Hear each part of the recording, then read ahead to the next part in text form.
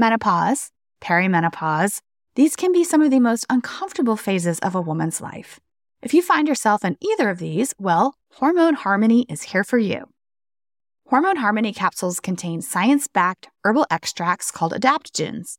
Now, here's the beauty about adaptogens. They help the body adapt to any stressors, like chaotic hormonal changes that happen naturally throughout a woman's life. Happy Mammoth, the company that created Hormone Harmony, is dedicated to making women's lives easier. And that means using only science-backed ingredients that have been proven to work for women. They make no compromise when it comes to quality, and it really shows. And get this, Hormone Harmony isn't just for menopause. Any woman with symptoms of hormonal imbalances can take it, but it is perfect for those horrible menopause symptoms that put a woman's life on hold. And for a limited time, you can get 15% off your entire first order at happymammoth.com. Just use the code DRESSED at checkout. That's happymammoth.com and use the code DRESSED for 15% off today. Dressed, the History of Fashion is a production of iHeartRadio.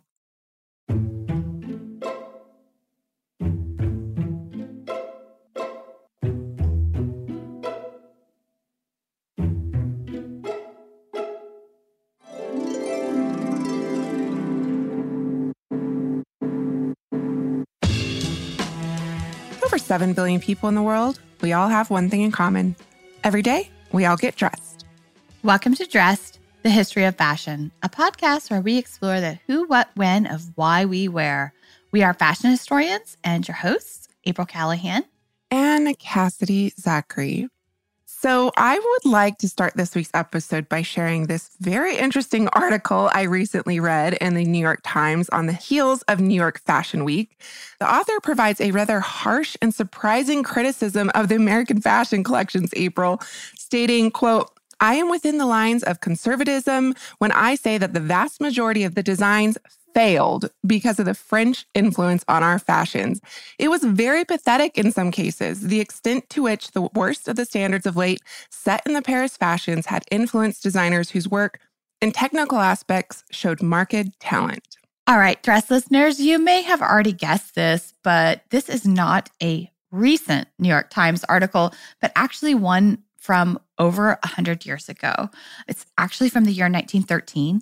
And the commentator was being critical of not just any designs, but specifically of those entered into the first ever National American Fashion Design Contest. And it's hard to imagine a time when designers such as Marc Jacobs or Ralph Lauren or Diane von Furstenberg weren't necessarily household names.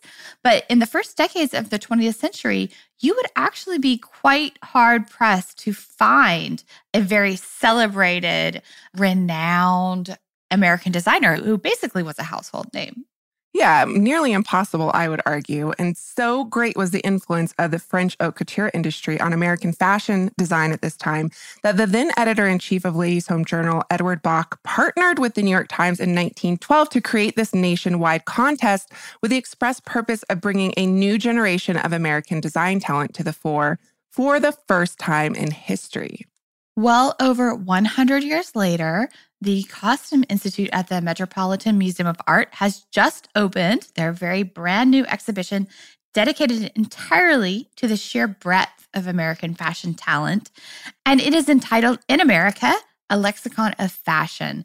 And we could think of no better way to celebrate than dedicating an entire episode to looking at the rise of the American designer during the 20th century. So Dress Detective hats on, April, and Dress listeners. We are actually headed back to 1909, not 1913. This was the year that Edward Bok, as mentioned, the outspoken editor of Ladies' Home Journal, first began promoting his, quote, American Fashions for American Women movement in the pages of the magazines. After crediting American women as being, quote, the originator of some of the most popular fashions adopted and worn by her sex, end quote, and he includes these innovations as the shirtwaist and the tailor-made suit. He then called on women to rid themselves of their dependence on foreign influences in fashion because, quote, the time has come when of her own initiative, by her own ingenuity, she can begin to place herself on a par with the originators of fashion in any other part of the world. Bok proudly shares that in the next issue of the magazine will appear for the very first time, quote, In any American fashion or any general magazine, the first purely American fashion department with every style of American origin adapted to the American woman, end quote. So I was just going to say, like sometimes now we kind of think of Ladies' Home Journal as kind of being like very staid and very conservative. But at this time, this was rather progressive, right, Cass? Yeah, I mean, ahead of its time, yes, but also perhaps politically motivated. Bach's campaign was actually repeatedly underscored by his overt distaste for the quote-unquote freakish and indecent fashions from Paris. And these are words that he repeatedly used. I mean, obviously, people loved French fashion for a variety of reasons. We're not discounting that in any way. But he constantly was calling it freakish and indecent because, these words are no doubt imbued with this nationalist sentiment that is similarly mirrored in politics at this time. So despite Bach's political bent, his feelings about the state of the American fashion industry were nonetheless relevant as America's unwavering dependence on Paris fashion was really undeniable. Yeah, and all the era's fashion tastemakers, from celebrities to the American nouveau riche, really kind of perpetuated this French legend in their clothing choices. And this is supported by the fact that twice a year, buyers from America descended on Paris for the spring and the fall openings of the haute couture houses. And they basically, the magazines faithfully reported back to America everything that was happening there in incredible detail. It was printed in newspapers and magazines all across the country. And the French designs were then kind of, from that point forward, adapted and interpreted for the American market at all price points, from ready-to-wear to even custom made-to-order clothing. Yeah, and I think we've talked about this before on the show, but this dissemination of fashion happened in multiple ways. Some buyers would actually buy an haute couture piece with the couture house's permission to reproduce it in America. That way they had all of the details, in their hands. Others just bought toiles or muslin mock-ups of the designs to then copy in America. And haute couture houses like Poiret, for instance, although they would never have admitted it, say in France, they also licensed their names to a whole host of products from cigarettes to corsets. Yeah, and actually, I have actually seen Poiret watches at some point on eBay that I ran into at one point. And that's just talking about the legal side of selling French fashions, because on many occasions, the designers' works were just simply knocked off. They were copied without permission. And there's this great story of Poiret coming to America, touring all the American department stores, only to discover that his name was splattered across a whole bevy of unauthorized merchandise. And he was appalled. He was furious. He came back to France and basically started a movement within the haute couture syndicale to combat knockoffs, to combat copying. Was it successful? Perhaps not, because people really, really desired French fashions. And this just reminds me that, of course, and that we've been saying this for 4 years now, we need to have Ariel Alaya come on the show to join us to talk about counterfeits and copying, because this is her area of specialty and also the law as well. So yeah, absolutely. Ariel, I'm going to DM you after we get done recording. Or just text you, actually. I don't need to DM you. Yeah, so this desire for French fashion, right? America's love affair, I would actually say, with French fashion was something fashion designer Elizabeth Hawes, American fashion designer Elizabeth Hawes, famously referred to as something April actually referenced earlier, the quote-unquote French legend. So, quote, all beautiful clothes are made in the houses of the French couturiers, and all women want those clothes. And the result of the perpetuation of this French legend by American manufacturers, department stores, but also the country's leading fashion magazines, Vogue, Harper's Bazaar, was the relegation of the American designer to this place of anonymity. And their original contributions to fashion was just simply deemed unworthy of recognition. Yeah, and that is not to say that there were not American fashion designers, because there certainly were. Just look at one of our earliest episodes that we did, Cass, on Elizabeth Keckley.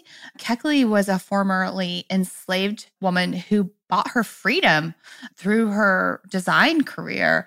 And she became one of the premier designers in Washington, D.C., going on to eventually dress and also befriend Mary Todd Lincoln. And there's also Jessie Franklin Turner. I think that Sandy Schreier and I talked a little bit about her on a recent episode. And she made her name for herself designing in New York City starting in the 19-teens.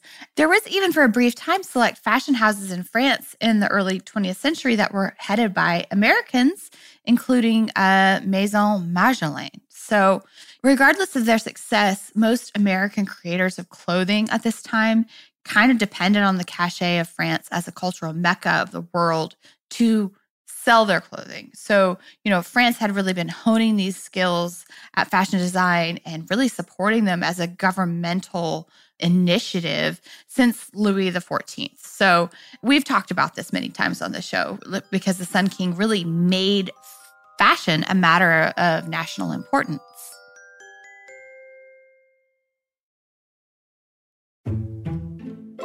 Edward Bok was perhaps the most visible and vocal supporter of the American fashion movement, saying, quote, "The American woman has told me in no uncertain terms that she wants to get through with Paris and that she wants American fashions." And he wrote this in the New York Times, one of only several articles on the subject published in 1912.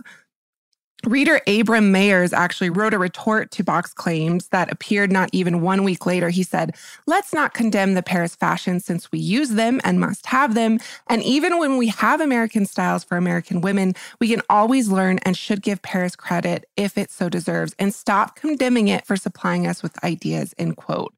Words written not entirely without motivation. Mayer was the owner of a New York import house, which means, there was this understandable consternation that a rejection of Paris fashion would disrupt his part in this multi-million, if not billion-dollar industry that was dependent on, the cachet of Parisian design.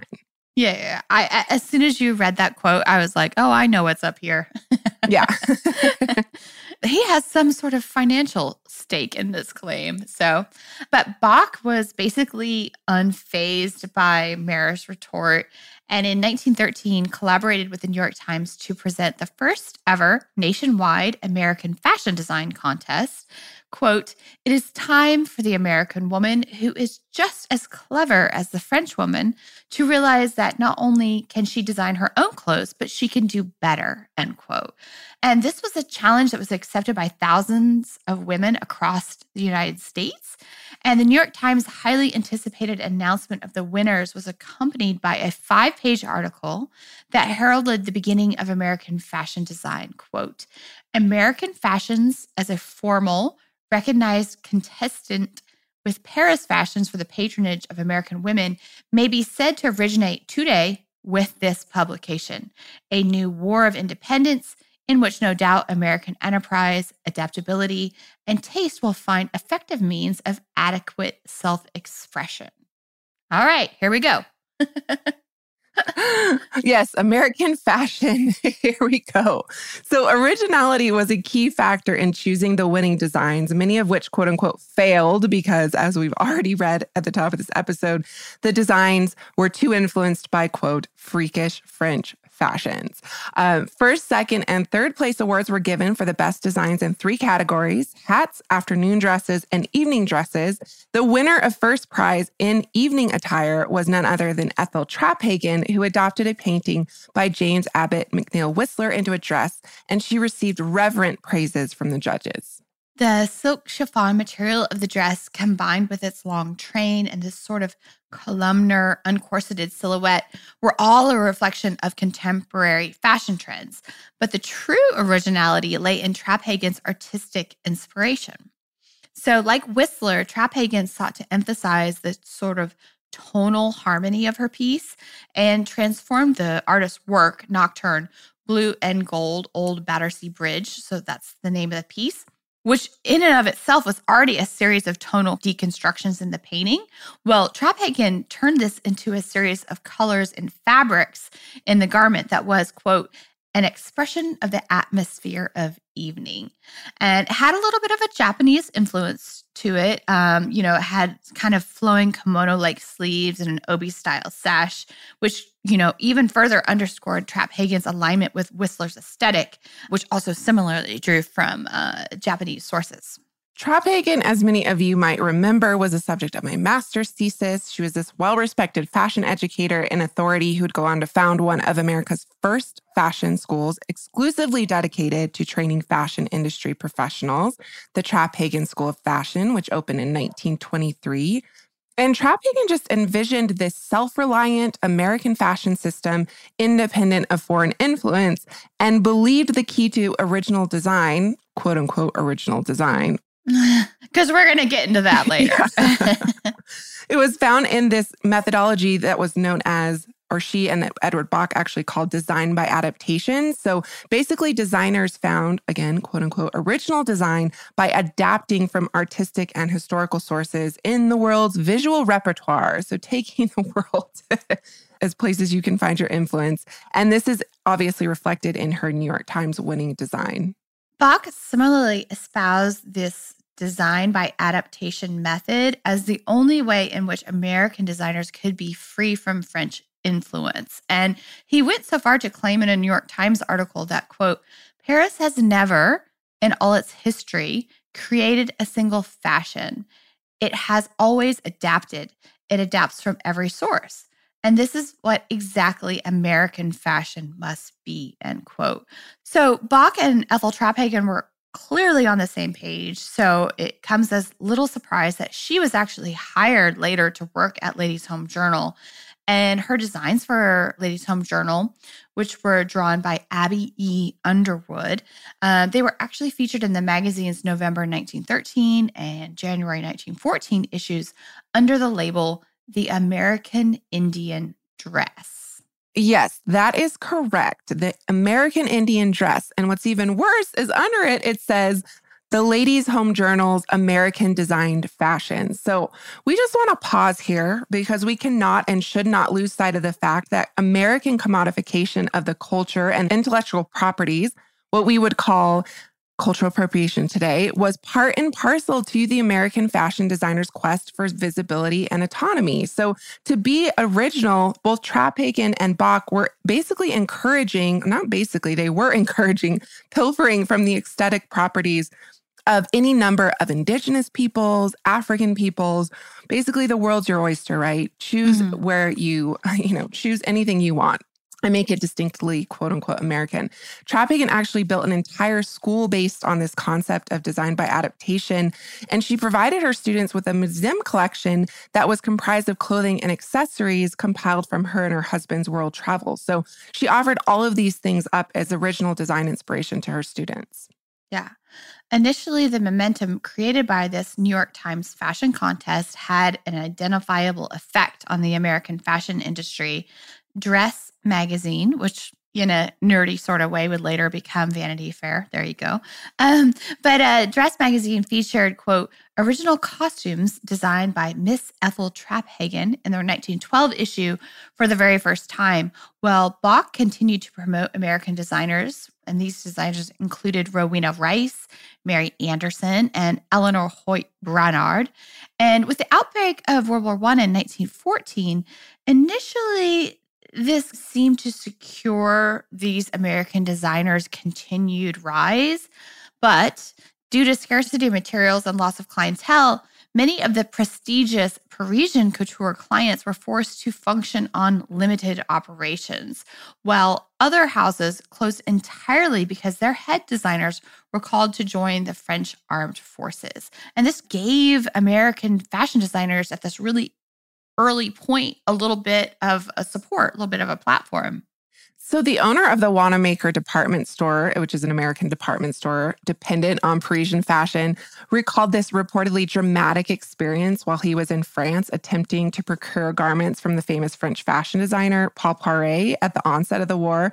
And Wanamaker found the designer surrounded by weeping women in his atelier, and their exchange, April and I will briefly enact here because you know how much I love to do this to April. April B. Poiret, who told Wanamaker that I am going to join my regiment. France needs men today, not artists. But have you nothing ready? Wanamaker cried. No models that I may show in America? No, the atelier is closed. It shall remain closed with nothing touching until I return, if I do return. And Wanamaker recalled, I passed out silently. Wow. At the famous Rue de la Paix House of Worth, I was greeted by Jean and Jacques Worth, also in uniform. They were taking a last look at one of the gowns just finished. So all of this conversation back and forth that Cass and I were doing was published in newspapers across the country because this was a big deal. Yeah, it was a huge deal. And we just want to say, too, that we all know Poiret did not see any sort of battlefield during World War I. Neither did he stop designing because he started working on a ready-to-wear collection intended for America. And Yes, he did. Very rare examples of it out there. Yes, yes, yes. So it was reports like Wanamaker's that added impetus to Bach's American fashion movement because this was America's chance to finally get its foot in the door and prove itself capable of operating without Paris influence. You know, America was supposed to be cut off from Paris. We were not going to be getting all of these designs because the fashion houses were closed. And the American fashion movement was also aided by the first fashion show dedicated to American designers put on by none other than Vogue magazine in 1914. Quote, with Paris sorely stricken and all possible European successors in like plight, wrote Vogue magazine, New York has thrust upon it the honor of designing fashions, and so in the manner of Paris will hold its first great fashion opening. It's so crazy to think about like the first time American fashion's being celebrated. It's Right. not that long ago. 100 years, really. Yeah, so this event was called the Fashion Fête, and it was the first large-scale exhibition of American fashion design in the country, exclusively featuring New York fashion designers. Yes. And notice how they're still kind of using the French cachet to promote this American show, you know. So regardless, the Fashion Fête premiered to great promise, but the war's threat against Paris fashion was only temporary. Vogue's and the American consumers' enthusiasm for homegrown American design talent proved rather short-lived. And the magazine staged a second fashion fête in November of 1915, but this time it was in support of the Paris haute couturiers, whose profession was in peril at this point. And there were 11 couturiers of the distinguished Chambre Syndicale, which contributed models to this fashion show. Yeah, and I just want to say, too, that the French haute couturiers were so pissed at Vogue for staging that American Fashion Fête because it instantly put their domination of fashion in peril and their very livelihoods. Mm-hmm. And there were a lot of haute couture houses that did not close during World War I. It was not as it was feared to be, as we'll talk about in a minute about World War II. They were still able to transmit their designs to America during the war.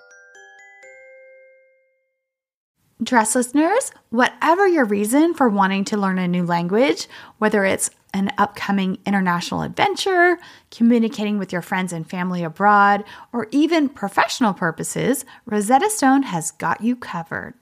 As the trusted expert in language learning for 30 years now, you can join millions of Rosetta Stone users to learn any of the 25 languages offered. That includes Spanish, French, Italian, German, Korean, Chinese, Japanese, Dutch, Arabic, and so many more. And this is fast language acquisition, friends. There are no English translations, so you learn to speak, listen, and think in your new language.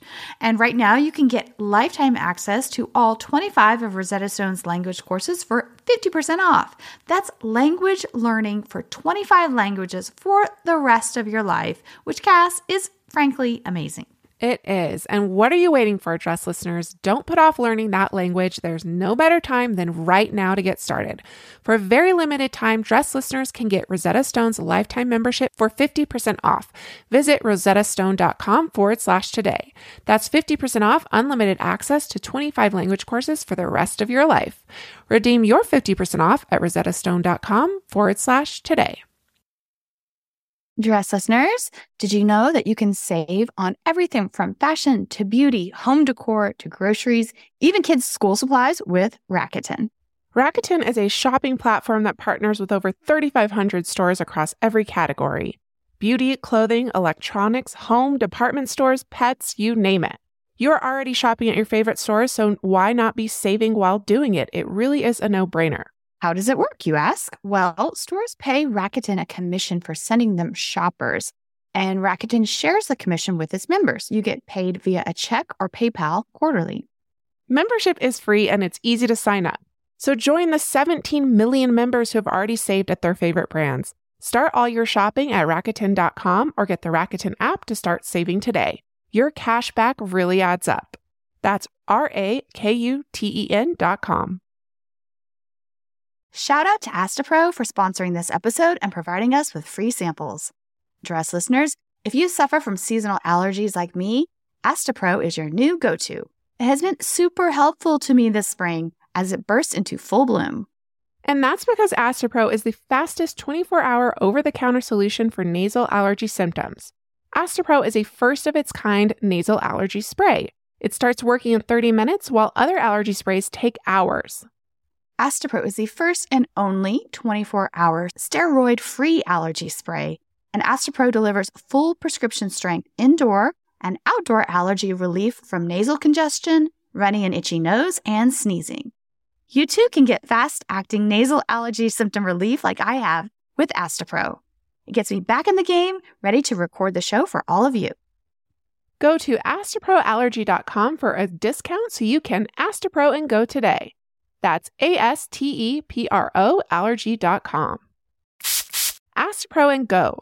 Use as directed for relief of nasal congestion, runny nose, sneezing, and itchy nose due to allergies. Throughout the war, basically, Americans could still secure their beloved French fashions. And at this early point, the American fashion for American women movement ended as quickly as it had begun. Or did it? Right. That is the question. So an American fashion design movement would once again gain steam in the 1930s. 1930, for instance, saw the establishment of the Fashion Group, an organization that still exists today, which was founded on the belief that, quote, fashion needed a forum, a stage, and a force to express and enhance a widening interest in clothes, especially American clothes. Among the group's earliest and best-known members were Edna Woolman Chase, then editor-in-chief of Vogue, and Dorothy Shaver, vice president and future president of Lord & Taylor. In 1932, Dorothy spearheaded Lord & Taylor's own American Fashions for American Women campaign. And according to Shaver, the idea for the campaign in the late 1920s came when she realized that America's mass-manufactured ready-to-wear had, quote, cheapened the Paris label, and that the Paris couture originals were knocked off in America at all price points. So she also believed that American women's dependence on Paris made them wear unbecoming clothes. Those are her words. A behavior which she also called, quote, stupid, unimaginative, and almost childish. Tell us what you really think, Dorothy. Well, a lot of people at this time had a problem with Parisian fashion, and one of their complaints was that it made American women unbecoming, which, again, I think all of these are just kind of, ways that people reinforced their vision for what they wanted American fashion to be. Obviously, we all know French fashion was amazing at this time. The campaign, Dorothy Shaver's campaign, debuted in April of 1932 and featured, quote, 3 young American designers, Edith Marie Roos, Annette Simpson, and Elizabeth Hawes. Yay. And by featuring the designers' names as part of the campaign, Shaver really attempted to eschew this industry-wide standard that omitted the names of designers for ready-to-wear manufacturers. And by doing this, she simultaneously elevated American designers to a status only previously held by famous Parisian haute couturiers. And the campaign was a huge success. And in 1933, Vogue recognized Shaver as someone who had, quote, done more than anyone to support the younger American designers and bring them to public attention. Vogue went on to proclaim that, quote, the American designer is more important today than ever before. And in many ways, Cass, this was actually true because in the 1930s, this witnessed the emergence of a whole new generation of American designers who ultimately kind of did become household names, including Elizabeth Hawes, who you guys know that I am obsessed with, Claire McCardell, Valentina Bonnie Cashin, and they all made names for themselves in this industry that had hidden away its own talent in the past. So if you want to learn a little bit more about what is termed the American look that many of these designers that I just mentioned are credited with inventing. You could head back to, I think maybe season 2. I think we did an episode on the American look with Rebecca Arnold. So that is out there.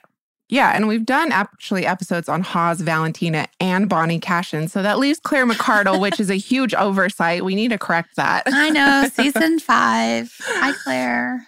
So as mentioned earlier, World War I, there was this threat that, initially France would be cut off from America and, American designers would be able to come into their own. That did not happen, but that did happen during World War II. And World War II would mark this significant shift in the fate of the American designer, who, despite having made significant progress throughout the 1930s, had largely continued to operate in the shadow of Parisian couture throughout that period. And suddenly, during World War II, the Germans invaded Paris. American designers were left to stand on their own. The Germans were in Paris from June 1940 to August 1944, and many of the leading couture houses were forced to close, and those that did remain open did so under severely limited operations. Communication with America was broken at this point, leading fashion journalists for the New York Times to ask, is New York prepared to become the style center now that the couture is no longer functioning? In short, the answer is yes, but then maybe a little bit no also. In 1941, after well-received fall and spring collections from American designers and manufacturers, the New York Times declared NYC as the fashion center of the world. And in 1943, Eleanor Lambert masterminded the first ever New York Press Week. This is something that kind of in some sort of way would go on to evolve and to become New York Fashion Week. And this was, of course, instrumental in supporting New York's emerging identity as a fashion capital.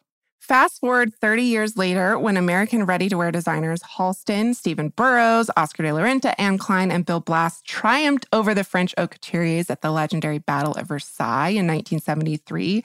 And I would argue that this is the moment that America's reputation really separated itself from French design. America standing alone in its own light, celebrated in its own right on this international stage. So really its reputation is officially secured in this moment. And American designers had clearly found their voices in a sleek and sophisticated, playful display of modern design that stood in stark contrast to their French counterparts. And at this moment, what they had created was made fussy and démodé in the presence of what the American designers were presenting as this modern, fresh take on fashion. And the 1970s, after all, was the era that saw the rise of many American fashion designers and labels that remain familiar to us today. So Oscar de la Renta, Calvin Klein, Ralph Lauren, Donna Karan, Halston, to name a few. Fast forward almost 40 years to today, and we have an incredible roster of American fashion talent from Kirby Jean Raymond at Pierre Moss to Rodarte to Christopher John Rogers to Jeremy Scott, who does work in Paris, but he is American. He's from Missouri, just like me. So it's not really a coincidence that the Metropolitan Museum of Art decided to debut their new exhibition in America, a lexicon of fashion, at the tail end of New York Fashion Week this past week in 2021. And the exhibit, like Fashion Week, is really a celebration of the history and continued ingenuity of American designers. Well, we've certainly come a long way since 1913 in terms of establishing a reputation for American fashion designers and specifically establishing New York City as a world fashion center. That's inarguable. The American fashion industry has worked tirelessly, as this episode attests to, for over a century to establish itself as a separate, albeit complementary entity next to its European counterparts. Obviously, Italy's emerged as a fashion center. There's all these fashion centers around the world. But the question is this, and this is a question that April and I have been pondering since the Met Gala. With the theme of this year's highly anticipated Met Gala, we've waited 2 years for this. The theme was American Independence, in line with, of course, the Met's new exhibition, In America, Lexicon of Fashion. So if this is the theme, this is the exhibit, why did so many of the world's most famous celebrities choose to wear European rather than American designers? Well, you better bet your bottom dollar that we have plenty of thoughts on this subject. So many that we're actually going to have to discuss it as the subject of an entirely separate episode, which is coming your way on Thursday. So please join us in a couple days for our hot takes on this year's 2021 Met Gala. I think, though, Cass, for right now, that does it for us today. May you consider the influence of American fashion designers in your wardrobe next time you get dressed. Remember, we always love hearing from you, so please email us at dressed@iheartmedia.com. You can also always direct message us on Instagram at dressed_podcast, where you will find images accompanying each week's episode. You can also follow us on Facebook at Dressed Podcast without the underscore. If you have a moment and you'd like to take the time to rate and review us on your podcast listening platform of choice, we would very much appreciate your support. As always, special thanks to our producers, Casey Pegram, Holly Fry, and everyone else at iHeartRadio that makes the show possible each week. More Dressed on Thursday.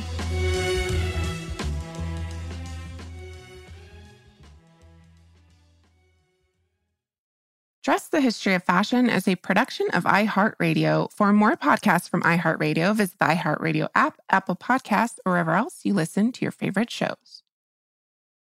When you need mealtime inspiration, it's worth shopping Kroger, where you'll find over 30,000 mouth-watering choices that excite your inner foodie. And no matter what tasty choice you make, you'll enjoy our everyday low prices, plus extra ways to save, like digital coupons worth over $600 each week. You can also save up to $1 off per gallon at the pump with fuel points. More savings and more inspiring flavors make shopping Kroger worth it every time. Kroger, fresh for everyone. Fuel restrictions apply. When you need mealtime inspiration, it's worth shopping Kroger, where you'll find over 30,000 mouth-watering choices that excite your inner foodie. And no matter what tasty choice you make, you'll enjoy our everyday low prices, plus extra ways to save, like digital coupons worth over $600 each week. You can also save up to $1 off per gallon at the pump with fuel points. More savings and more inspiring flavors make shopping Kroger worth it every time. Kroger, fresh for everyone. Fuel restrictions apply.